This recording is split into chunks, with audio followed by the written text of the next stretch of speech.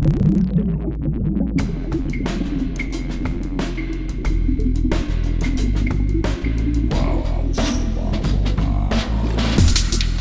listening to Artituned, a podcast with artists created and produced by Detlef Schlick, a visual artist and ritual designer, living and loving in West Cork, and best known for his essay about the cause and effect of shamanism, art and digital culture.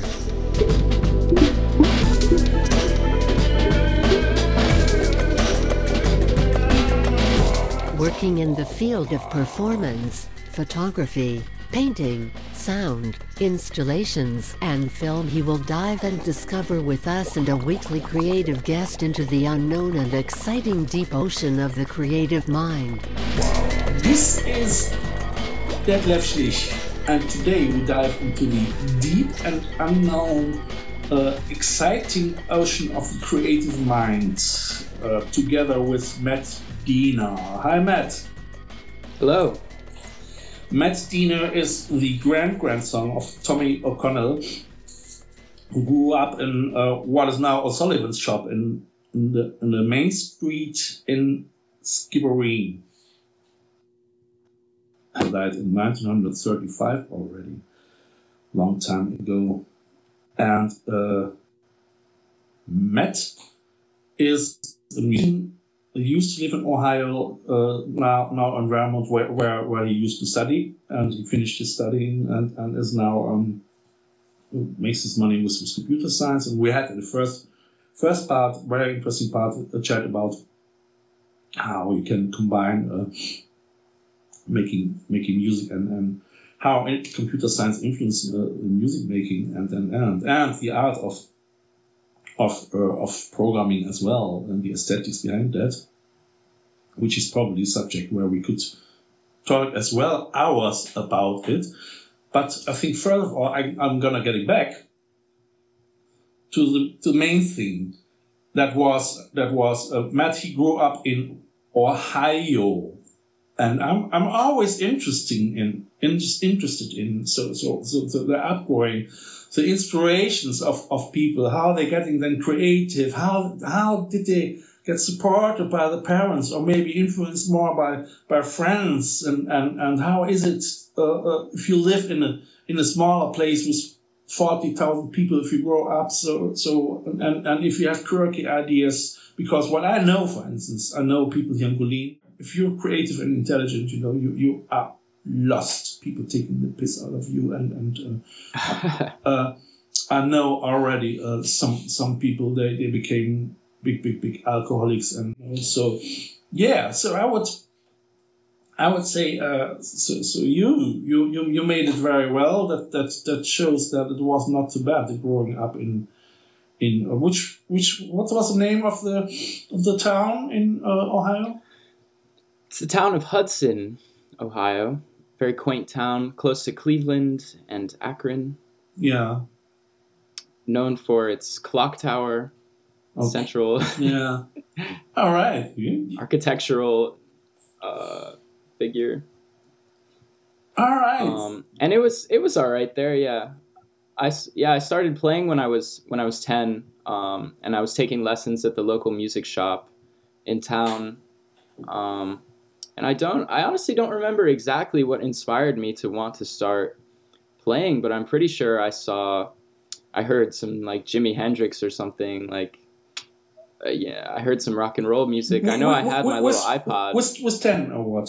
When I was 10? Yeah. A precocious young lad, quite anxious. Yeah. That's true. Very timid. Yeah. That's true. And starting playing guitar was a good pursuit for me, but I remember I didn't really like practicing too much, and I wasn't. I know that. Look, I know exactly where you're coming from, because as I had to learn more the guitar licks, I stopped it for a while, because my teacher, he said, okay, for every pattern what you can't name, you pay me €1, because I didn't have to pay for the lessons, you know. So I stopped it for a couple of years, and on a later stage, I said, how can I learn better guitar playing? And I did it actually was my perfect my favorite songs like Hotel California and all that, you know. So I was learning the lyrics actually quite late. I've learned it very much better as I bought my first Ovation. That was already in the late 20s, because as I used to in my bands, I was more the singer and songwriter and not a guitar player, you know. So I've learned in Panama and Costa Rica was playing the guitar far much better, because I had my songbook with me and I was playing all my favorite songs. Like what you hear so far? Make sure you never miss a show by clicking the subscribe button now. This podcast is made possible by listeners like you. Thank you for your support. Now back to the show. I had the time for 3 months. Yeah, that was great. So every day I was playing as well with people from San Blas, you know, with the Indians, and the Indians were playing their favorite songs, and I was playing my favorite songs. It was a great time. So. I've never been. I've been to South America. I've only been to Colombia. All right. And I had a lovely time there. Although I didn't play any music there, but no. When was it? It was for one of my spring breaks while I was at school. I went with some friends because I had recently studied abroad in Spain, and so at that point I was a fluent Spanish speaker, and so honestly, yes. Wow. And so it was great to be there and just to be able to speak with people. I can imagine that. And understand people. And yeah, I was in Medellin and Bogota. Did you book it or did you just travel? Yeah, we booked to stay in Medellin, I think. And then for Bogota, we found a hostel to stay at. And it was amazing. We just met all kinds of people. It's far more better. I mean, I was just on my own with my guitar, you know. I mean, it was quite dangerous, but it was quite cool as well. So, I mean, this is another story. I'm not starting with that now. But yeah, there's some stories, from that trip. yeah, for sure. I mean, that I won't tell. Yeah. I better not tell them. No, better not. Yeah. No. Did you get robbed? I mean, they robbed me in San Jose in Costa Rica, actually. Oh, no run-ins with criminals, but one run-in with the police was a little troublesome for our party, but I can imagine that. But it was pretty scary. Yeah, well, I don't know. Luckily, we had a lovely Colombian girl with us who talked to the police and persuaded them to just let us go and and not worry about any. Of course, I hadn't committed any crimes, but. No, of course. I hadn't done anything wrong. No, you'll never do anything wrong. I know that is.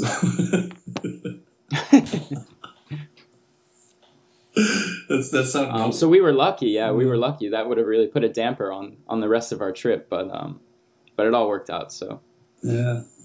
Okay. So then let's fly back from Colombia back to your little place in Ohio. Now I was wondering. So. Can you remember when you bought maybe your first record, or when you became really interested in music? And I mean not I don't mean children's songs. I mean really say the top tens, or like you say Jimi Hendrix, all that. I mean I bought my first single I bought was 8 years, and that was Mikel Rios, A Song of Joy. And then T-Rex and all that, you know. I started as well quite early, with 8, 9, you know. So, but when it came to things like Jimi Hendrix or Led Zeppelin, also I was probably already 13, 14. You know. Yeah, that's interesting. I guess I started singing from a very young age. Yeah. And that kind of culminated in my first grade talent show performance. I got up there and sang Born to be Wild by Steppenwolf. And so there's a pretty funny video of me at only I don't know, what age are you, in 6th grade? Did you put it online? No, I haven't. I don't know if I want everyone to be. Please do. I mean, I put it in my description, honestly. All right, I'll have to. Yeah. I'll have to retrieve it. Yeah. I know my parents still have it, so. Do I mean even if you just film it with your smartphone when it's probably is it a video or is it a It is a video, so, yeah. So you could film it from the screen, or maybe if you have a device, you can already copy it on Oh yeah, no, I'll be able to upload it, but that would have been when I was about 6 or 7 years old. So you perform. That's interesting. I remember I was performing as well in my school. With 6, 7, 8, or 9 years. I was 9. I was already 9 or 10, and I was performing Alice Cooper Schools Out. Wow, yeah. No, it really is the greatest feeling in the world, performing for me.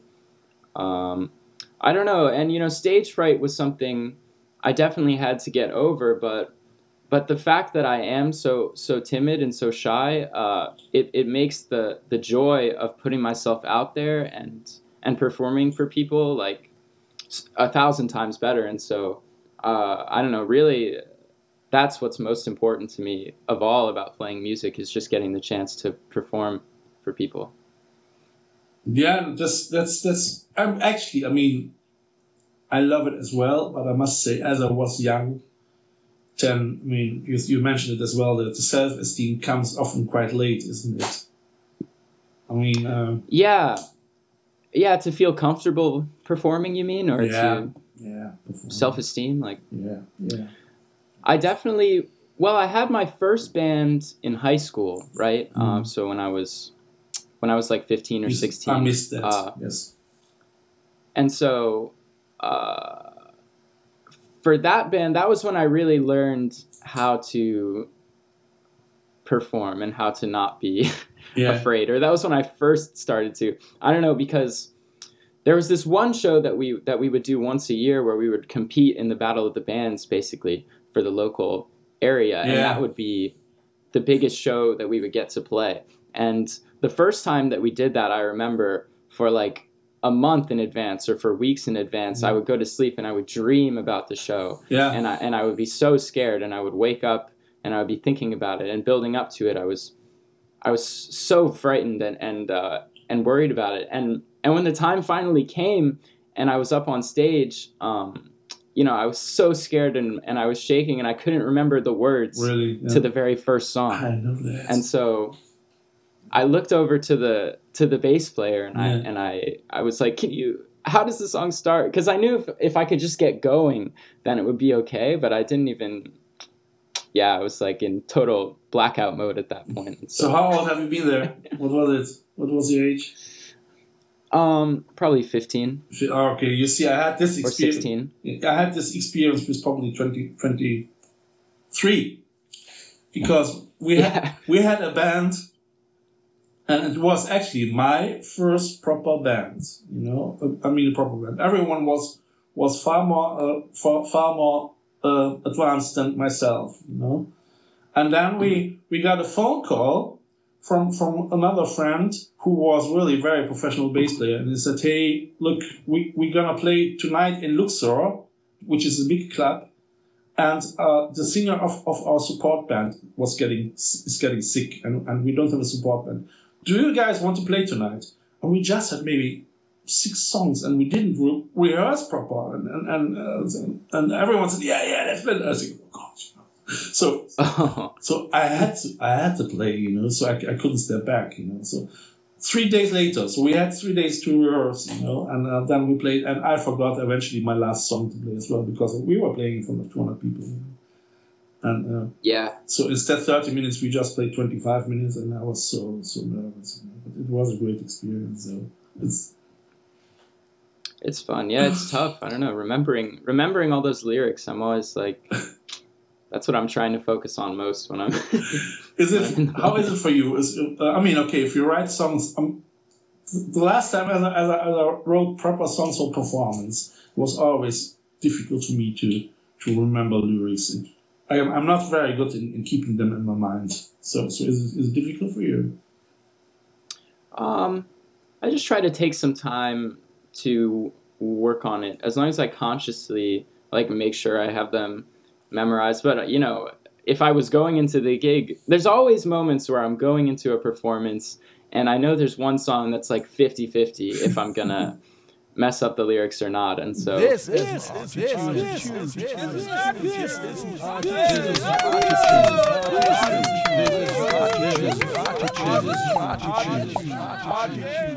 I don't know.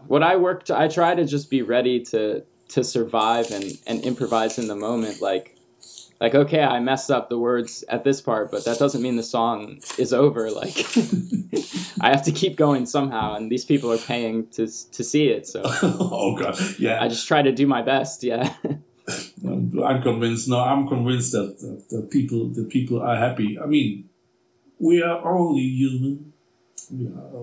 That's great, Matt. That's quite cool. I would say we're gonna play now in the second part. We used to play in the first part already a song which was not written by Matt, but this song is written by Matt, and we're gonna play. The name is Smirk, and that's probably so inspired by a gig where Matt forgot to sing the lyrics and. Yeah, that's why this song has no lyrics at all. I make sure I only have to remember the music. and you just smirk when you're on stage. That's good as well. We have the big sip, and now we have to smirk. We have to smirk. It's cool. I love it. I must say, okay, let's first of all let's listen to Smirk. Thank you very much, Matt. Thank you.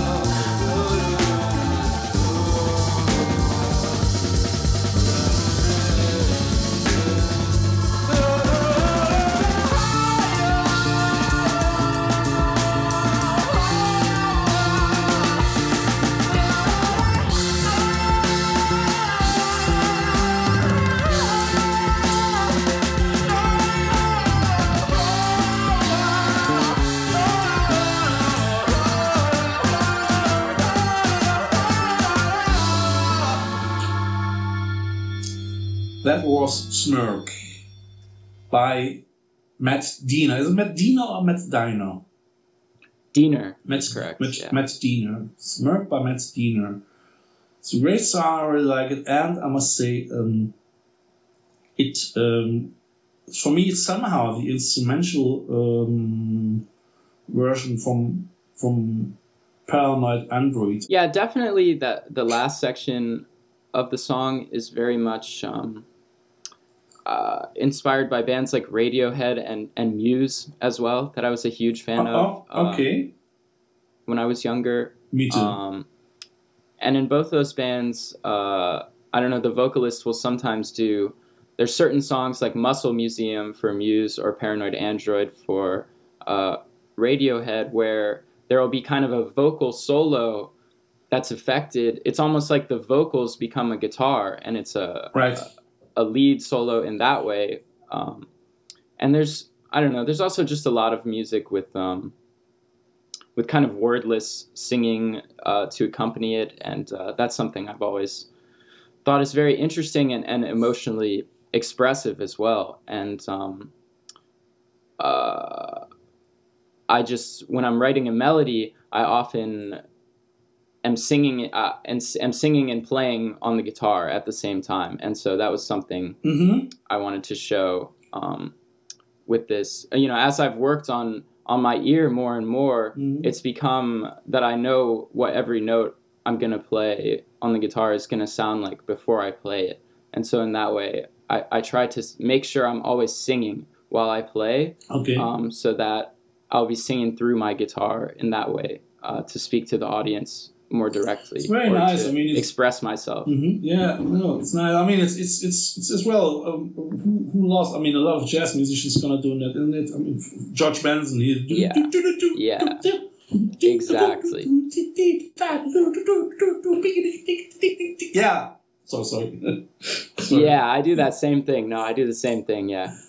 I mean, obviously not nearly as well as him, but yeah, but he's great. Yeah, but it's cool. It's cool. I mean, and I like it as well how you guys combine traditional jazz music with really new ideas. So that's cool.